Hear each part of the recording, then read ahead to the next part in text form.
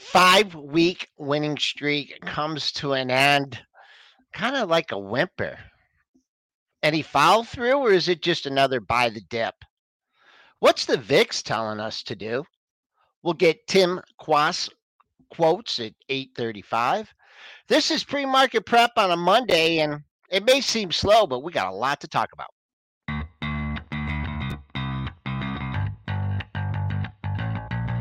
Coming to you live from downtown Detroit, this is Benzinga's Pre-Market Prep with your hosts, Joel Elconin. This is a volatile puppy here, isn't it? And Dennis Dick. I'm bidding a penny. I'd buy that stock for a penny. With everything you need to start your trading day.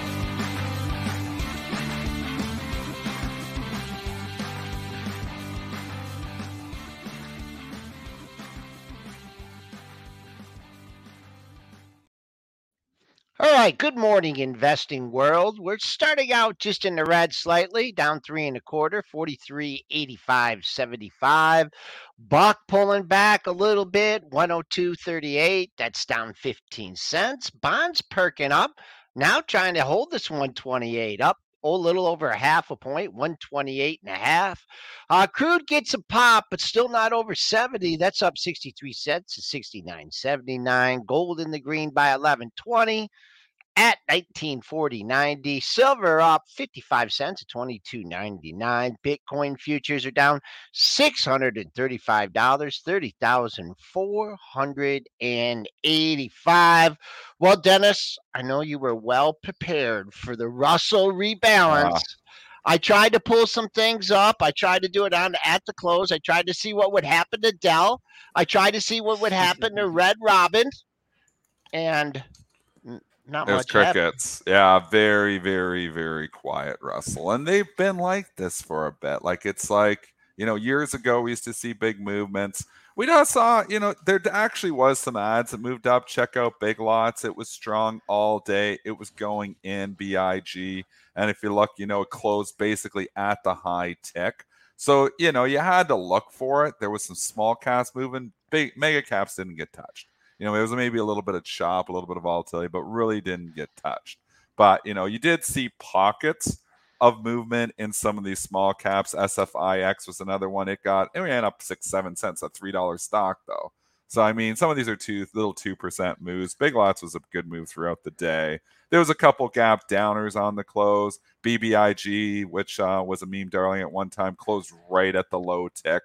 So if you're trading that one and trading it from the short side, you were rewarded because it was down all the way into it was obviously delete. It was down into the Russell rebalance and then closed at the low tick. Now, what happens from here? Sometimes these stocks, if you trade these little small stocks, and, I'm not a big fan of trading a lot of the small stuff, but if you do, sometimes this can mark a short time, not an all-time low, because a lot of these stocks are probably going to zero. But sometimes they can bounce after for a few days. Sometimes this was a low print. So we saw a few things. Chad, if you saw some other ones there too, you can let me know. It was definitely a little bit of movement, but it was UP was another one, Wheels Up. That was a good one there. Will's telling us about that one. That was down, and there was some movement, but it was mostly crickets. They added Big Lots and Stitch Fix, huh? Then that just yeah, I think into the micro cap, Joel. I don't have it. I no. I know. Garbage now, so I can't remember. But I know they were ads. I have them on my ad list. How many orders did you send?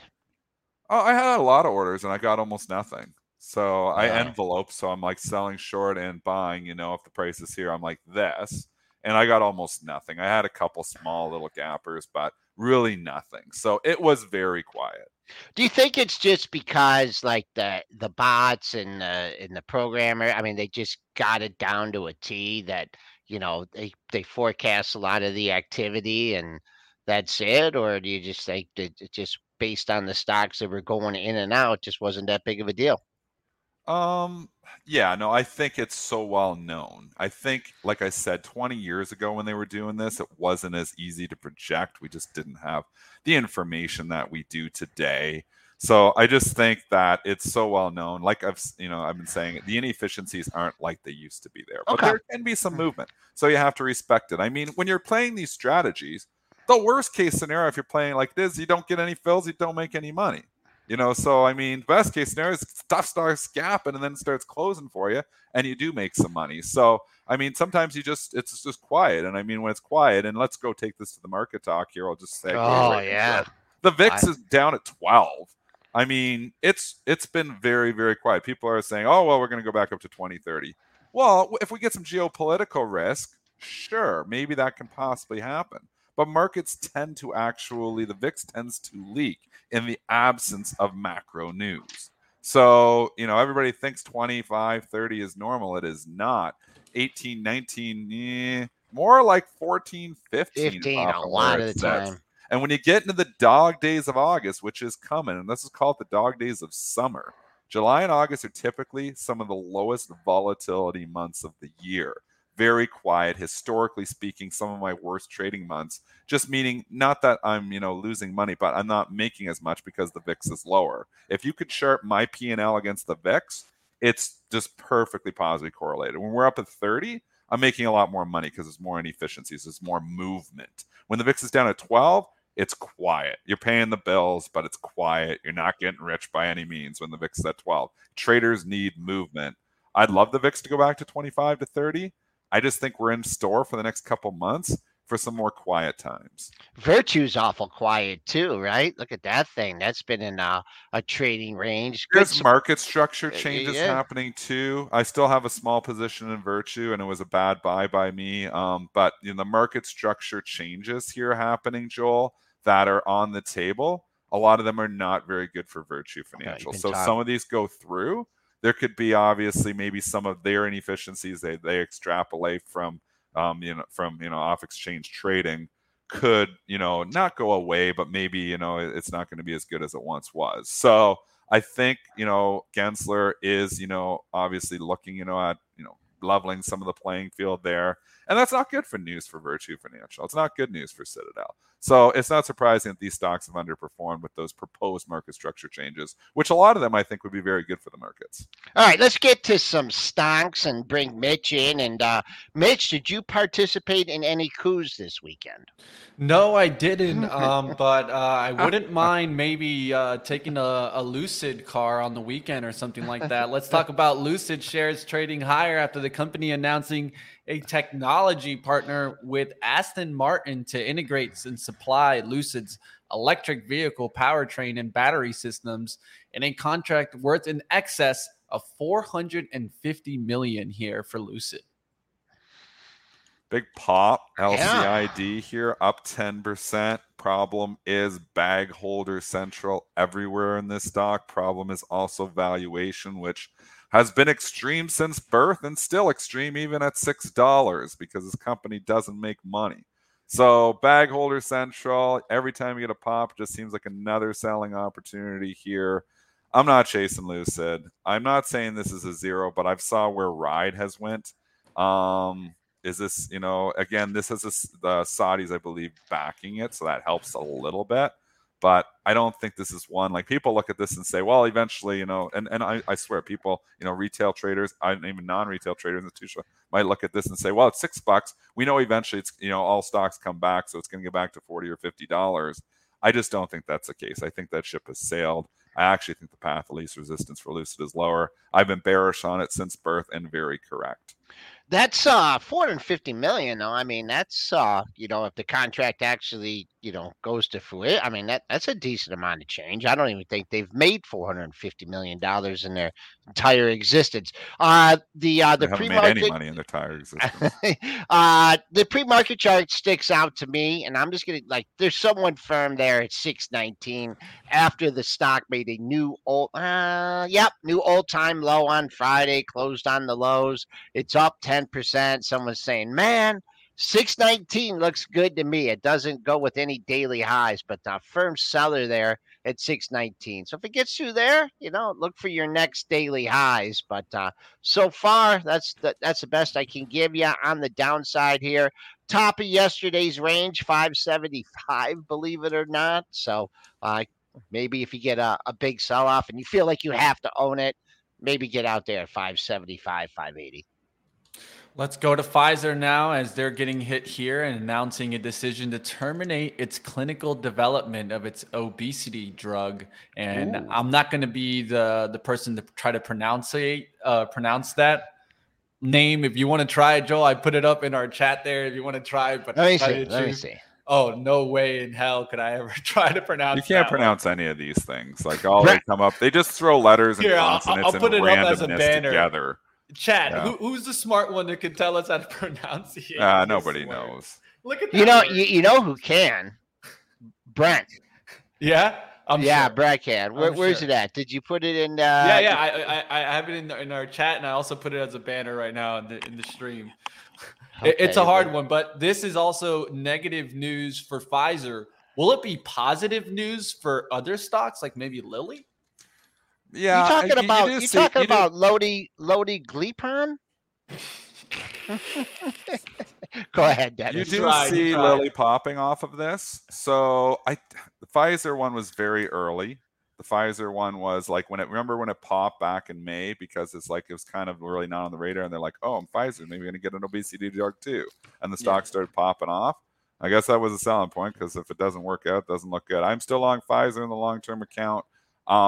It's been a bad buy. It's sitting near the lows. It's been a dog. And the reason it's been a dog is the COVID shots. And, I underestimated how much, revenue they were getting really from those COVID shots as well. I know Pfizer's got all kinds of other revenue as well, but the COVID was huge. And I underestimated that. And that's why I got punished for it. And I'm down the stock. Big move, man. Down 85 cents. I mean, that's a huge move for Pfizer in the pre-market. So just based on there was a lot of hope on that drug. And maybe they're going to come out with another one. But if they're discontinuing it, there was a $1 or $2 priced in there. So they're taking that back out. Yeah, there's a pair of lows at 37.60 area. That's current where you're trading. So I'd look at that a little bit more as maybe a buy the dip coming back on the upside for good old Pfizer. You got to fill the gap at 38.28, but it usually moves 80 cents in a day or $1 in a day. So if you're looking for more on the downside, make sure you get that really early in the session. Doesn't pop off the open. All right, we'll see what happens there, and I'll see, if maybe the pie just got bigger for some of the other companies. Yeah, Lilly's up, $5? There's going to be more competition coming into this space, though. This weight loss, isn't just going to be like Lilly. It's not just going to be, this is a thing. Like, this is where, companies are going to start to focus. So even if Pfizer's drug, maybe it's not going to work out, there's going to be somebody else coming out with another one. Competition will come into this industry. I predict 20 years from now, everybody's taking weight loss drugs and everybody's trying to get fit. I don't know if it's the healthy way to do it, but I mean, what's healthier, being 300 pounds or taking a pill and having a few side effects with it? You have to weigh those pros and cons. But I think, 20 years from now, there's going to be a lot more. Obesity is going to be less of a problem. We'll say that. Looking at the upper right chart here on Weight Watchers, do you guys remember what this little run was all about? This gap and go? Oprah. Mitch, I think you know. No, Dennis, Oprah was. That was I didn't look at the chart. I'm talking from back in 2016 and 2017. It's 16. Was that like some Elliot coming in here? Was this the Oprah or was that Oprah 18? I can't remember. No, but recently, and the only reason I want to bring this up is because, we talk about analyst ratings and the short and long-term effects. So I just gave you guys a little hint. I gave you a hint, a ratings change. Was it a upgrade from someone? Yeah, it was. I got it here. Of course, I cheated and used my Benzinga Pro, but it was an analyst rating off Goldman Sachs. Goldman. Well, that's a good segue. Look at that one right there. Yeah, Goldman Sachs was trading higher, and they raised their price target to 13 from 380. That might have got it started. That one you didn't want to fade. That one, if you fade, Goldman's just out there selling. Well, you needed to wait 1, 2, 3, 4, 5, 6, 7, 8, 9, 10, 11 days. Then it kind of dipsy doodled. I don't know why it went up to 10 that one day. So I can't account for that. But I can account for this move right here. Yeah. That was one hell of a move. I just like when analysts do moves, because we sometimes we're like, oh, it's a fade, it's a fade, it's a fade. Well, that one wasn't a fade immediately. All right, let's go to one that I think a lot of people will be watching today. Let's go to our top ratings of the day. The first one starting with a Goldman Sachs one, right? Analyst Mark Delaney downgrading the stock Tesla from buy to neutral in a note released on Sunday on investing.com. The firm, however, upped its price target for the stock from 185 to 248, citing higher estimates and increased valuation multiple. It's funny, here they downgrade the stock, but they're raising their price targets. So what does that really mean? I mean, I know they're catching up. They're like, well, we're going neutral, but we were way light on our price target. And give them some props. I mean, they had a buy on it. So, I mean, they just never thought it would go this far, this fast. It's funny, though, that they raise the price target up after going neutral. I mean, so you downgrade, but you raise your price target. It's not really that bearish. It's just, I think it's gone a little bit too far, too fast. So valuation call here. 250, it was this morning. It's bounced off those lows here. 253. I don't know. Like, you could go either way on Tesla. You could say there's a head and shoulders forming from the last 8-9 days, Joel. I can kind of see it. A little bit, yeah. A little bit. You could say that. You can even say there's a longer head and shoulders forming if you look at that bottom right chart. So, if you're a technician, you could say maybe it's time to ring the register on some of this. The thing is, I'm more of a story trader, kind of trying to predict, where things are going. Is the Tesla story over? Far from it. Tesla story is early in it. I don't know if that's the case either. There's competition. There's other things. Valuation's always an issue, but story is far from over here. You did get a nice job. I think just overall, because we did have some analyst moves, I think, last week in this, and it reversed. I believe he got a downgrade from Citigroup last week, and then someone came out the next day and they tried to mimic it. And they got that jammed right in their kisser. I believe that was on Thursday. I'm just looking. I mean, last week's low was 48.25. You didn't quite get there in the pre-market. So I would say as long as we hold last week's low, we're still kind of good to go on the upside. I'll be back in one, guys. I got so much going on today. Trees coming down, trusses going up, cranes here. I'll be back. Fast market and not in the markets. So it's about a 30-point move on that decline. So 15. I don't know. I'll take the close. The close from Thursday, 64.61, and the high on Friday, 62.45. Just ballpark that level if you're really looking for a big rebound or a pop today to sell into. That'd be nice. But with the S&Ps down, this kind of feels like this is going to go with the market, at least and it doesn't feel like right now. 5-week losing streak or 5-week winning streak was broken last week, but it was like a grind down. It wasn't like, oh, wow, it was just kind of after the expiration. So mixed thoughts there on Tesla, down 290. I kind of have to agree. And I would just be watching the Qs, right? I mean, look how similar these charts look with Tesla and the Qs, right? Mm-hmm. I don't know. I got something really ready for us really quickly here. I'm going to share my chart so we can just see it really quickly. You can see it right there. Look at the Qs compared to Tesla's chart. I mean, very similar charts, right? Pop off, top, now coming back towards support and just sitting on support. So it doesn't necessarily mean that this is broken in my eyes, right? I know that a lot of people are thinking that we can maybe come back, but there's some serious support right underneath here that keeps kind of holding in. Right now, the last 3 days, lows on Friday, 360.82. You got 360.22s. We got 360.96. So it seems like that 360 area seems to be holding pretty well there for the Qs. I would say similar for Tesla. Now going towards like 248, 250 levels. We've been holding there for a while. Until Tesla breaks 250, I don't really see this as a bearish chart. Yeah, I see this as a pullback that could come right back up.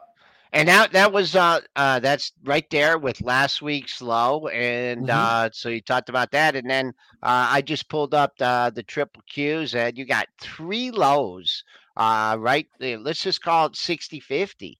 360.50 spot net. So it's one of those. I mean, you could say, okay, that's it. We had a big rally in the expiration. We pulled back 100 points in the S&Ps. This is our pullback. And we kind of have a week with what? Fed speak. Well, Powell speaks a couple times this week. I mean, it was as bearish as it could have been last week, right? We had a lot of Fed speaking. We had a lot of hot comments. I think they tried to break the market. Did they really break it? I don't think so. And I think that's one thing that we need to keep in mind, because the market's not just going to go in one way, right? Did we finally get Carnival's Cruise Lines earnings? I don't know. I was just looking at my earnings. I was looking at it. No, it's still not hit. And they always sneak it in. Is it like they do like that 9 a.m. release. They like to get their stock moving right before the market open. Can you blame them? I can't. 1640. 1640 is the high of the move.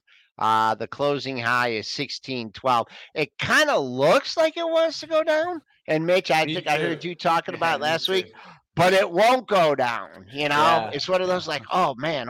But I would, if I was long this thing, I'd keep I'd be hawking 1550. And the reason 1550, 1555, not one, not two, not three, but you got 4 lows in that area. Really, 5 lows. Holy mackerel. So watch that area if and when the report comes out. Well, it will. Yeah, and then also with that report, you're also going to get like a major probably effect on like NCLH and RCL, because RCL is near that, like the peak, almost 99. So I think that, let's say if it's a disastrous report, I mean, they'll probably come after this. At least I would see it being like a target, because this has been running and running and running and running and running. Eventually, a bad report could pull this back a little bit. And it's not like I wouldn't want these on a pullback. Yeah, I sold Norwegian on the rip. I'm looking for pullbacks to get in. All right, let's get out of this. Let's go to the next rating. I think it's very interesting. Let's go to Google. UBS stepping in here and downgrading Alphabet to neutral and raising price target to 132. The downgrade and raise the price target. Seems like we're finding a little bit of a common theme here. That's hard. They're just playing catch up, right? And Google's been kind of turning around here. I was wondering if it was going to hold around kind of like 122.70 marks or 122 as support. But now we're starting to kind of crack that. What do you see on the chart, Joel? 120 looks like the big level. That was the low on Thursday, 119.60. Back at this area, 119.46. So just under 120. That's still $2 away. I mean, you don't see a ton of analyst ratings on the Googster, and this is getting hit. But here's the stock. I think some people, if you could get a nice, a turn in the market and everything. You may get some people, but that 120, good support coming back on the upside. You had an inside day yesterday, so you don't have to go far to fill the gap at 121.86. So we're a nickel away from that now. But if you get a good day in the market, which, if we can go green, stay green, get back above 4,400, I think the street streaks this off, and you might get a poke at 123.02. That was a close on Friday in the Gooster. I look at the Goog without the L, but you guys can do the translation on your own. I'm sure the levels correspond nicely.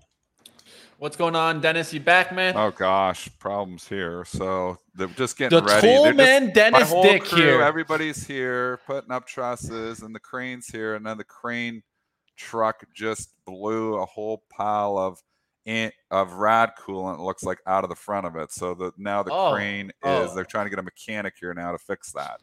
So I'm like, holy, and they're all set up. There's a whole crew here. Trusses are ready to go up. They literally are just ready to lift up the first truck, and it just like exploded out of the front of the truck. Always something, eh? You meant radiator coolant, right? Yeah, right out of the front of the truck. Because you said rat coolant. And I'm like, rad. Dennis, do you wear a hat when you go out there? A hard hat? Yeah, I should be. Home improvement, man. Home improvement that would be at Dennis Dick's house, man. Oh, God. Always fun. Construction is always fun. This truck here, I don't know if that's going to even go today. You need more power, man. More power. I don't know. Home improvement days, man. This is the last time we need the crane, too. And I got trees. So I have a crane all day. So I have the crane. I have the trusses going up this morning. And I have the tree guy coming at lunch to take down 2 trees this afternoon. And the crane gets here and sets up. And then the rad coolant just flies out of it. And it might be done. So I'm like, now you got to reset all that up. So I don't even know how that works. So tree guy coming. It's going to be on me, right? Because, our crew's here. So, you have a crane for us, you pay. So I don't know how that's all going to work. But anyways, not fun. So I'm hoping they can fix it. What about a Google downgrade, Dennis? What do you think about that? Who did it? UBS. To neutral? They're downgrading, to neutral and It's the raising same the as price Tesla. target. People just ringing the register. They're worried the market's topped out. So they're all coming out ringing the register here. They worried, that it was S&P rebalance day last Friday, options expiration, the quad. And they're worried that, they've gotten to the point here. They're worried that it's, the market's topped out. So we're going to downgrade Tesla. We're going to downgrade. And we saw Tesla last week. Same call from Adam Jonas. People are ringing the register here. They're worried it's topped out. I personally think we're just pausing. I don't think we're done here yet. You can't. But you can argue yet. it both ways. I don't know. I would be all in if I thought this market was definitely going higher. I would be all cash if I thought it was definitely going lower. I think it's a coin flip from here. It might have this topped is out. tough. Yeah. Valuation's not great, but valuation hasn't been great the whole damn way up for most of these stocks, and they keep going higher. So is it a pause or is it a turn? We don't know that yet. We'll know in a couple months. Real quick on my home construction update. I did go to Home Depot and I did buy a blind because we had a tree during a big storm. Our tree crashed through our garage door window. I mean, like crashed through it. Took out the window, took out the messed up the blind. So I went to Home Depot, I bought the blind, and then I had a guy come over and hang the blind in the garage. So that was my home construction work for the weekend. Fun. I'll bring us to another upgrade here. Awesome. Yeah, home improvement, man. Home improvement. Let's go to UBS upgrading here. Moderna to buy, but lowering their price target to 191. So the flip here. They're just like, we'll upgrade, we'll lower the price target here. What are these guys doing out there, guys? Tell me. I don't know. Again, I'm going to say Moderna better than BNTX. That's all I'm going to say. But all these companies are going to continue to struggle because of less jobs. We say that about once a month on the show. I said it last week on Moderna. Stock's making new lows. They upgrade it now. Maybe it gets some love to 130. It's room to 130, but I don't think this is unless they come out with a weight loss drug and they come out with an Alzheimer's drug and they need to get themselves away from just the COVID jab. Moderna has the best chance to do that. That's why I'd be long Moderna over BNTX, but I don't know if I want to be long any of these. Getting a pop and you're above the previous day's high. So if you want to buy a pullback, 120.12, 120 was a high on Friday. Low of the move, closing low of the move, kind of sitting on monthly support, but 2-day high, 121.32. If that was your target, you better get out there, start whacking bids. Your 3-day high, 124.16, but another backhanded. I mean, wow. I can't believe we've had 3 or 4 of these, upgrade, but price target lower or the opposite. I mean, usually you get them every once in a while, but we're really being hit with them today. All right, and let's go to a stock that, man, I still kick myself because I got stopped out in 235, I feel, on this one. This was Burlington on the topping out. Gordon Haskett upgrading Burlington stores to buy and lowering price target to 175. I'm still kicking myself on that run, man. Oh, that should have been such a nice gainer. Retail stocks have just been in the opposite of tech market, just the worst stocks to invest in. I took it on Kohl's for a long time there before I finally am out of it. Kohl's, Macy's, Nordstrom's, even the TJXs. And, actually, TJX held up very well, but Burlington has not. I always had Burlington with TJX, so it's surprising how weak Burlington has been because usually that trades better with TJX more than anything. I don't know if I'd necessarily say, I'd be a seller of this because the downtrend's there. Maybe this lifts it for a little bit. Maybe there's room to 180. Maybe there's actually some hope here for BURL. This is like the auto zone of cheap retail. TJX definitely is the auto zone. Burlington was, but for whatever reason, they're now hitting that one too. So I always pair trade Burlington with TJX. So it's surprising how weak it's been relative to TJX. Easy number on the upside. What's kind of jumping out at you on the upper right chart? I mean, what have it, since the end of May, you've been stopped dead into your tracks at 160. And in fact, that was your high on Friday. Well, a little bit higher, 160.24, 160.32. I'd say above that, I get a little bit interested on the upside. But right now, resistance is resistance until it's taken out. All right, let's go to Pac West. There is some news coming Yeah, out this there is. I morning. saw Let's that. talk a little bit about that. The regional banks jumping after announcement of Aris Management acquiring a $3.5 billion specialty finance portfolio from Pac West. So it looks like they acquired this from Pac West. Is that really a sign of strength? No, it's a sign of we got to sell our good stuff to try to survive. That's There's what problems here. Again, we'll just take it back to this. The KRE is not out of the woods. The regional banks are not out of the woods. They're not talking about it in the major media anymore. But we can talk about it on the show here because we can see the leaking starting again. And they'll be talking about it probably in a few weeks if these continue to go down and be like, whoa, All you need is one bank to fall, and then there you go. They'll say right this back came out on of it. the blue. Nobody's seen this coming. Well, you'll be able to rewind the tape to pre-market prep probably 2 weeks in advance because I'm telling you, the regional banks, I predict right now on this show, we are going to see more regional banking failures. And that is not good news for any of this. IWM, it's not good news for. I'm long IWM. I obviously hope I'm diversified enough, in the IWM that in long term it's going to be okay having the long term portfolio. But short term here, there's problems in the regional banks here again. I don't like the Pac West chart. I think I'd be selling these stocks on pops, HBAN. I mean, you can just go through them all. There's just a pile of stocks, and they're just showing weakness. And even the majors aren't looking great, Joel. The Bank of America, not saying we're going to get major bank failure here, but I'm saying, if we get regional bank failures, it knocks down the majors here too. So it's problems in the banking still, and that is why Bitcoin continues to remain strong. I still think I'd be a buyer of pullbacks on Bitcoin as opposed to buying banks on pullbacks. So I have zero banks in my long-term portfolio. Actually, it's not true. I have a couple Canadian long-term banks. I have some BMO from when my wife worked there. But from the U.S. banks, I have zero U.S. banks in my long-term portfolio. My exposure to U.S. banks, not 0.1%, not 1%, not 5%, where a lot of money managers be, zero. The only exposure I would get is indirectly through ETFs. What about a catalyst this week for the banks? There is. What is it? What?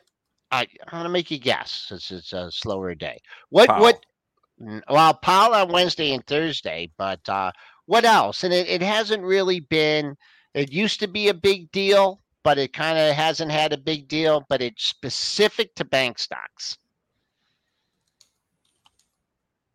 I don't know, Joel. What are we getting? Joel, we only got 1 minute before 10, we're so asleep, you better give Joel.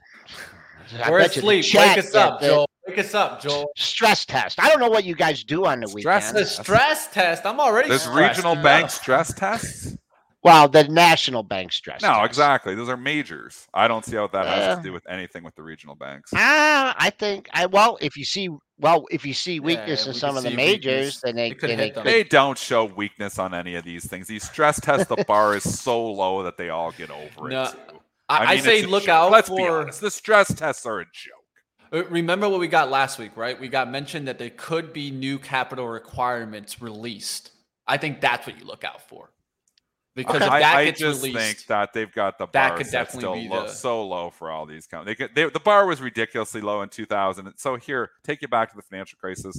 There was this the wild west of banking, really. There was no bars at all. So they put a little bar there with the stress test.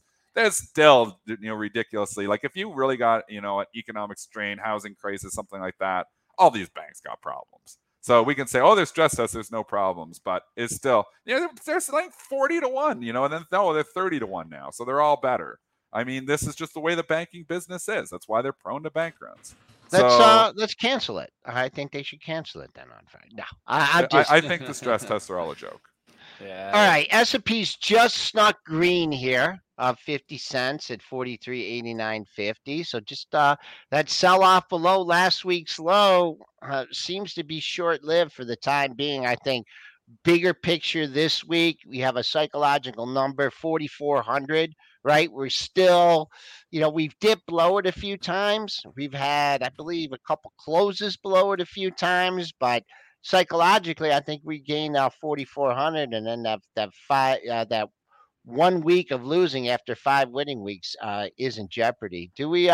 Is Tim lurking around yet? No, not Tim? yet. Not yet. We'll get Tim on in a little bit. He might have gotten caught on the lovely bike trails. We'll get him on in just a little bit, team. Now, one thing I did want to get to is, of course, a little bit of a conversation. We've been talking about this for a while. I saw an image that really kind of put this into perspective, right? Which is, do we really need like a diversified portfolio in the S&P 500, right? Because we've been talking about it, how it seems like it's like the top stocks that make up the majority of the moves. Yeah. And I wanted to bring an image here. It's talking about the top 20 in the S&P 500. And this is brought to you by Bloomberg, of course. And what they talked about was that 29.17% of the weight of the S&P 500 is in the top 20 stocks, right?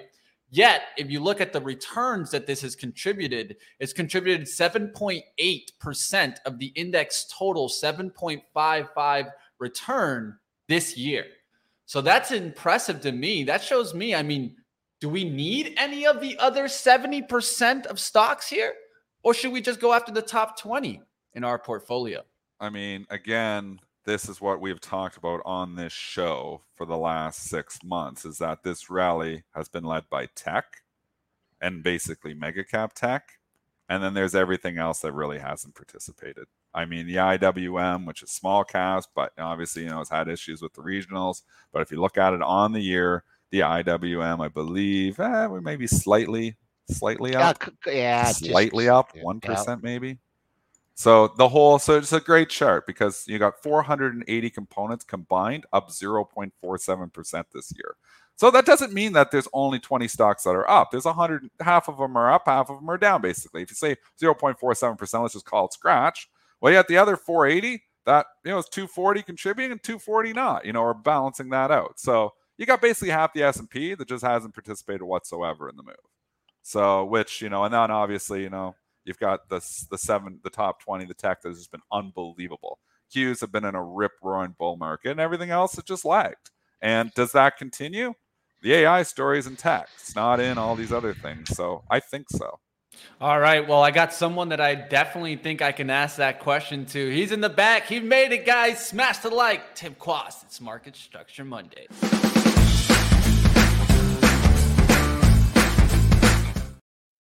All right, Tim Quast, how we doing? You heard our conversation here, and I'd ask you the same question. Do we need only the top components?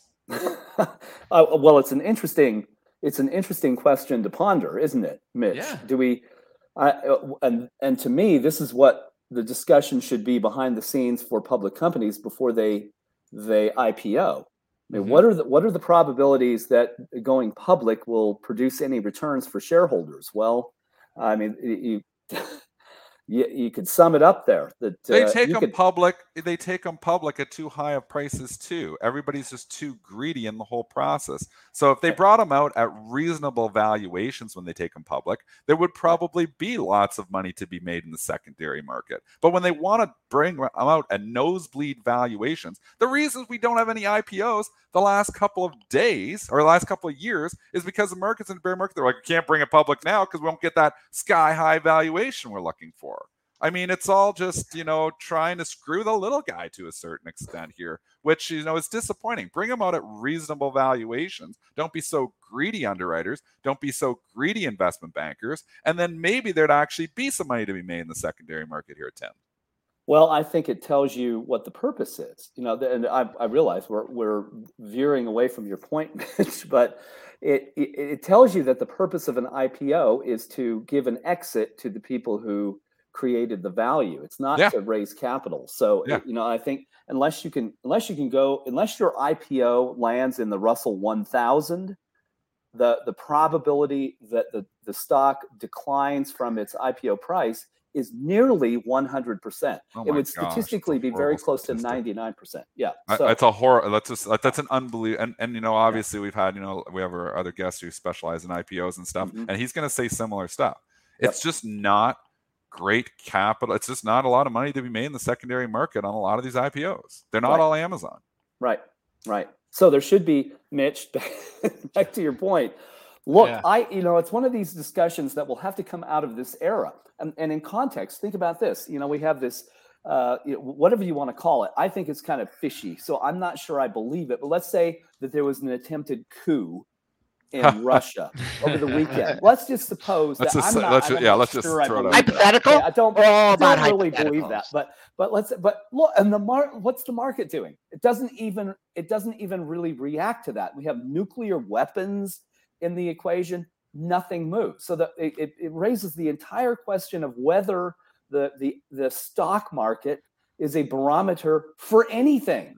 Does it mean anything? I'm not sure it means anything other than short-term prices. So you could have a market with, 7, whatever they want to call these. Everybody's using the term now, the Magnificent Seven. There's your equity market. That's your equity allocation in your target date funds that have, a balance of equities and fixed income. And then there should be another market for everything else, because that's really what it's become.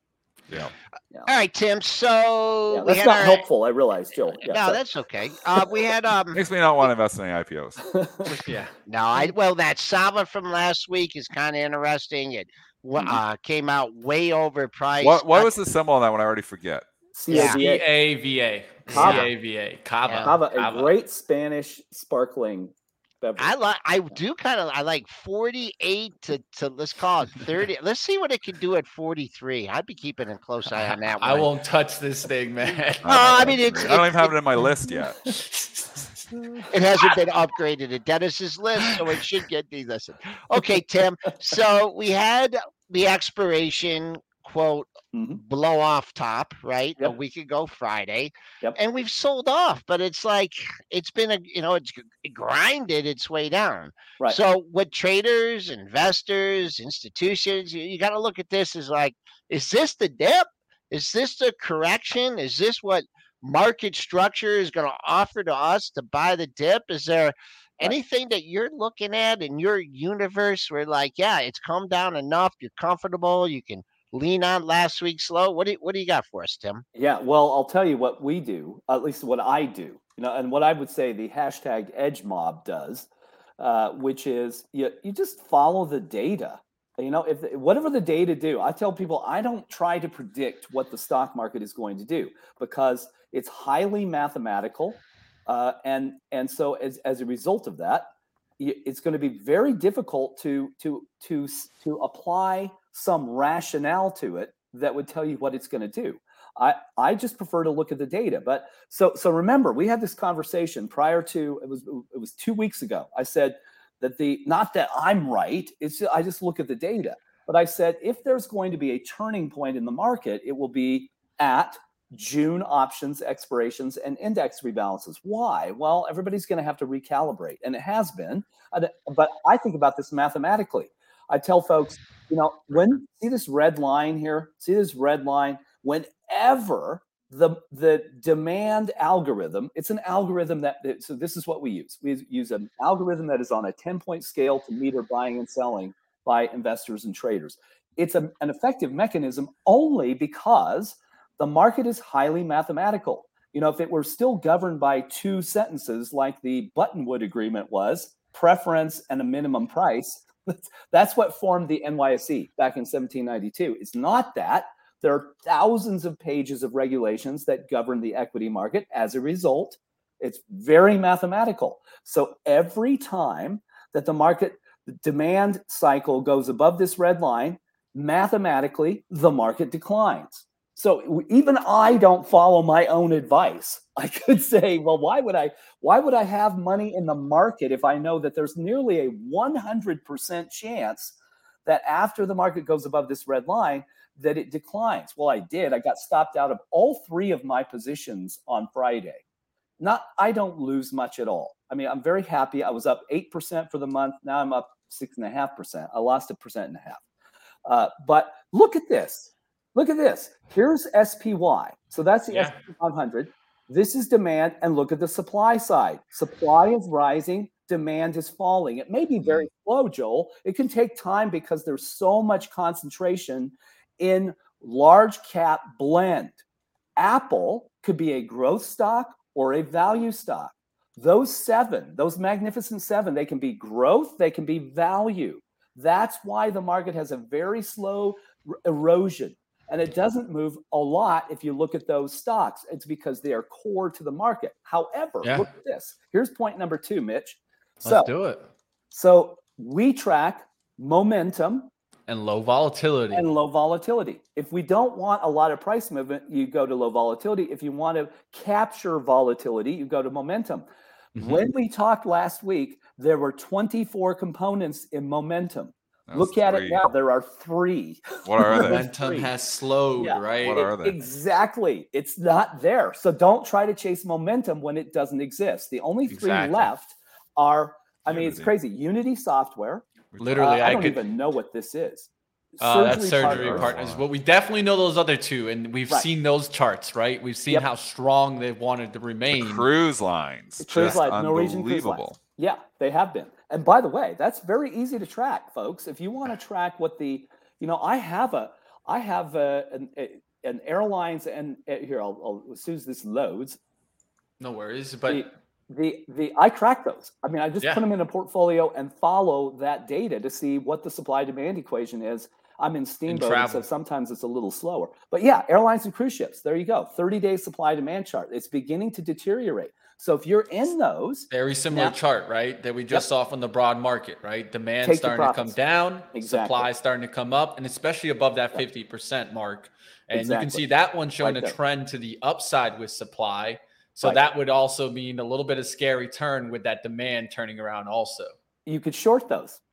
Mm-hmm. You could short those and probably make 5%. I'm not telling you can make a bunch, but when you have falling demand, rising supply, you could go find an ETF for this group and short that. Right? All right. So we see momentum has turned. Some of the airlines may be also turning. Let's take a look at the low volatility. What is that telling us? And what could be an opportunity to not go for momentum, but maybe some of those low volatility names? Right. And here, the key is you're not going to make the kind of return you can in momentum. I will aim for 2, 3, 4% in momentum, but in a day or 2, you can generate very good returns when there is momentum in the market, simply trading what Citadel and Virtu and Hudson River Trading and Quant Lab and Two Sigma and Jane Street and so on will seed to you. They will give you a certain amount. Those trading firms move the prices and they'll give you a little range. That's why we track volatility. See this part right here where it says volatility? In low volatility, it's going to be less than 2%.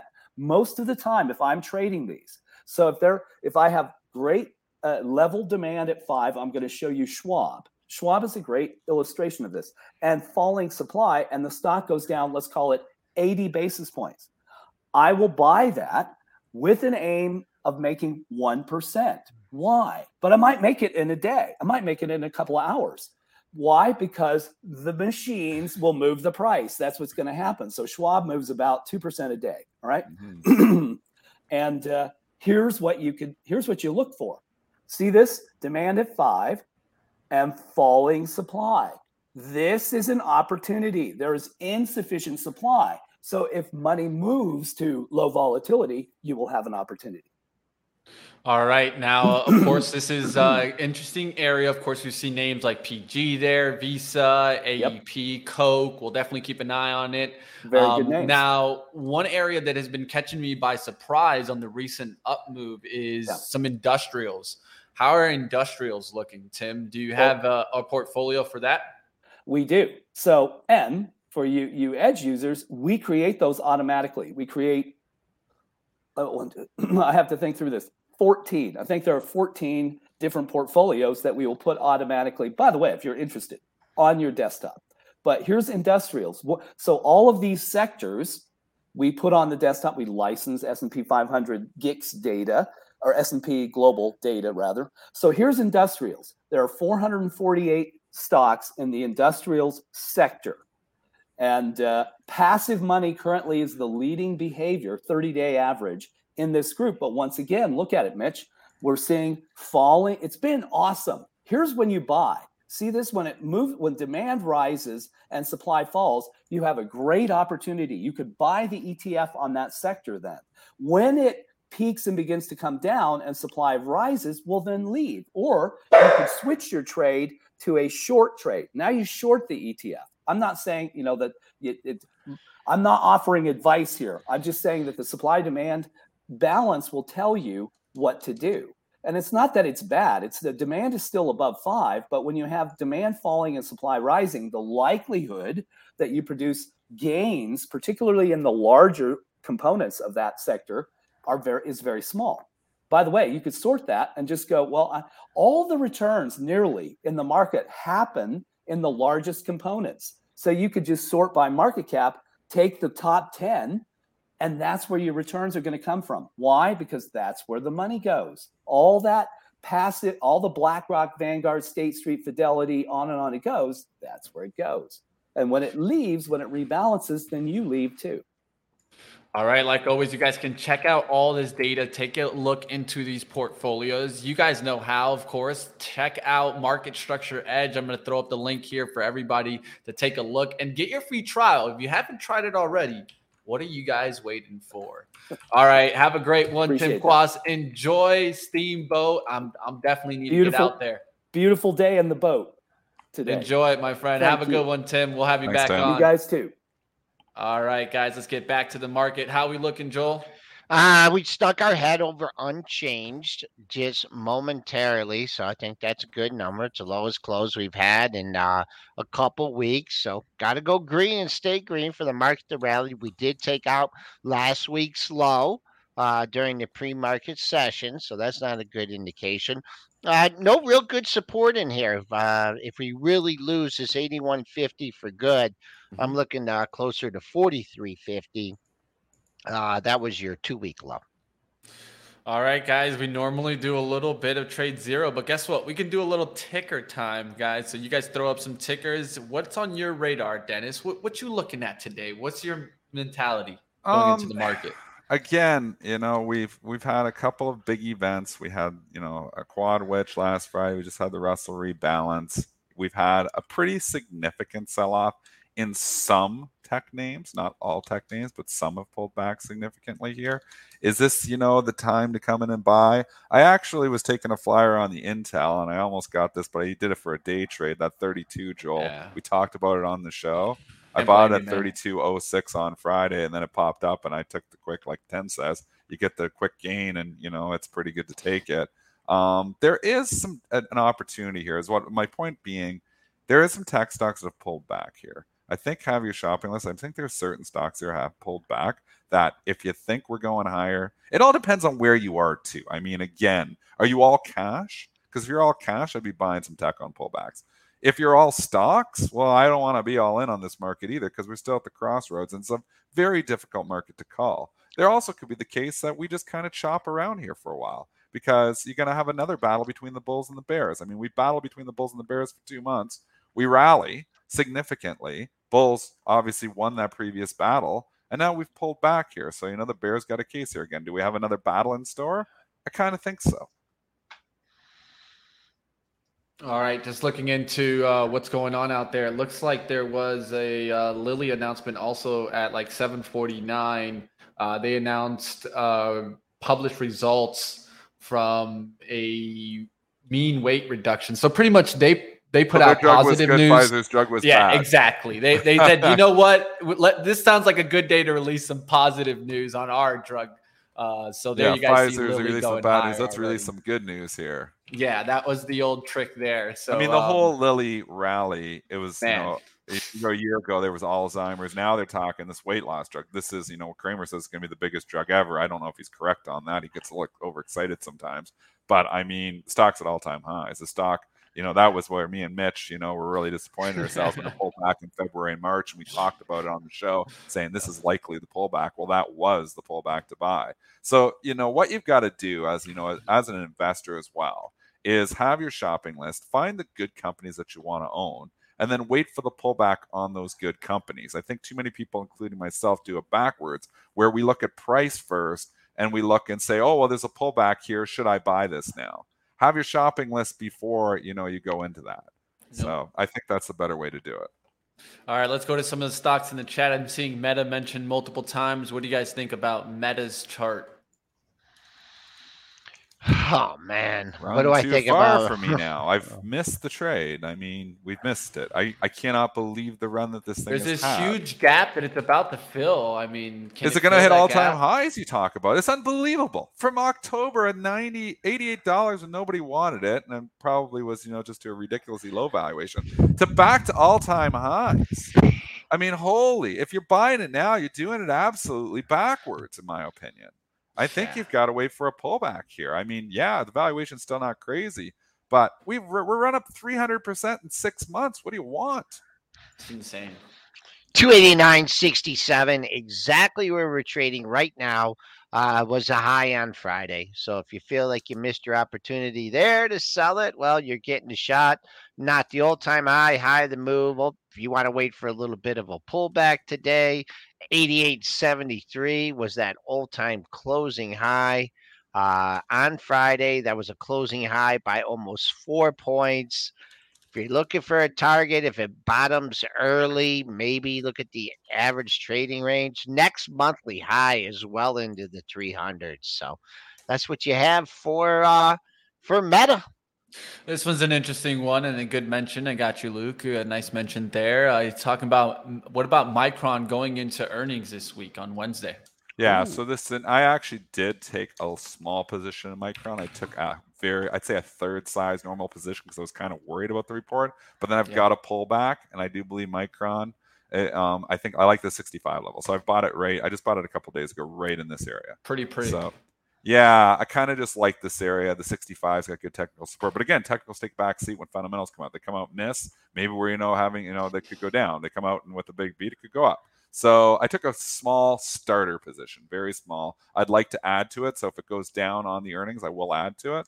I feel like this is, one of those pullbacks here that is giving you an opportunity.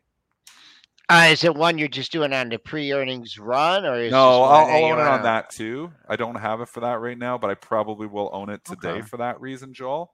Micron's a little bit. The reason I don't often do Micron on pre-earnings run is it's susceptible to just random news. It's one I've been hit before. It does. Yeah, you get DRAM pricing. Samsung comes out with some news. It's like random crap in there that knocks this one around.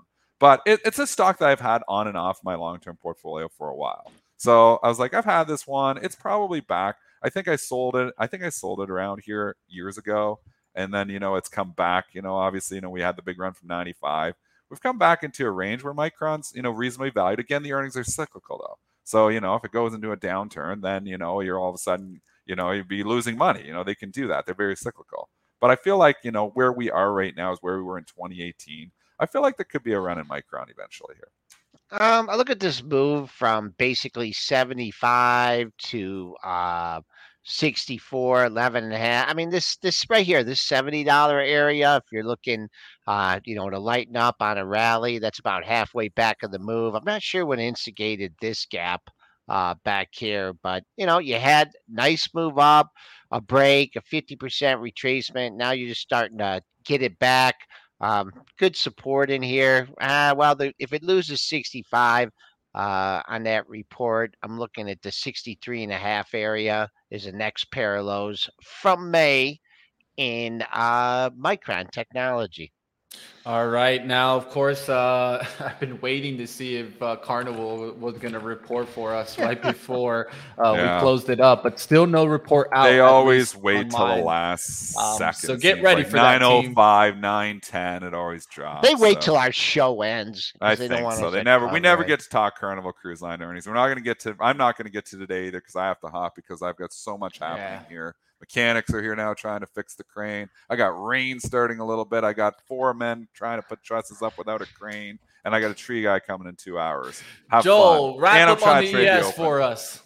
So all right. Just real quick. Someone kept on throwing Opera Limited American. I don't know what this is, if it's a company with operas, but it had a nice pullback here off a nice run.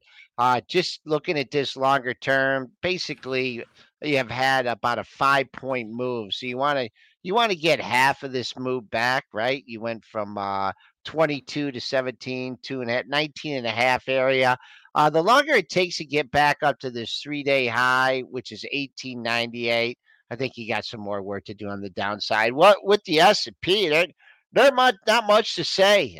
We're only down two and a quarter handles, 1 3/4 now. We need to establish a strong bid above that closing price of 43.89. If you want to even get more bullish, you know how I like my pre-market highs, and here it is, 44.02 and a quarter. That coincides a nice round number like 4,400. So that's what the Bulls going to do. They want to get us over 4,400, establish a bid. On the downside here, we did take out last week's low in the pre-market, so that's an indication to me of a little bit of weakness. No really good daily support in the S&Ps until you get down to some lows from June 12th. You had a close on a Friday, June 9th. That was 43.4875. And then the Globex low on the 12th was that exact number. So there you go. That's it. We'll wrap it up for today. Great job, Mitch. And everyone be safe out there. All right, Joel's hopping out. You guys can keep up with Joel Elconin, of course, Pre-Market Prep Plus, and definitely check out the closing print and check me out later today. I'll be on, of course, Start Swing Trade, 3 p.m. to 4 p.m. Eastern. And up next, we got live trading. Don't go anywhere. And if you guys haven't joined the book club, go ahead and do so. We're going to start a new book.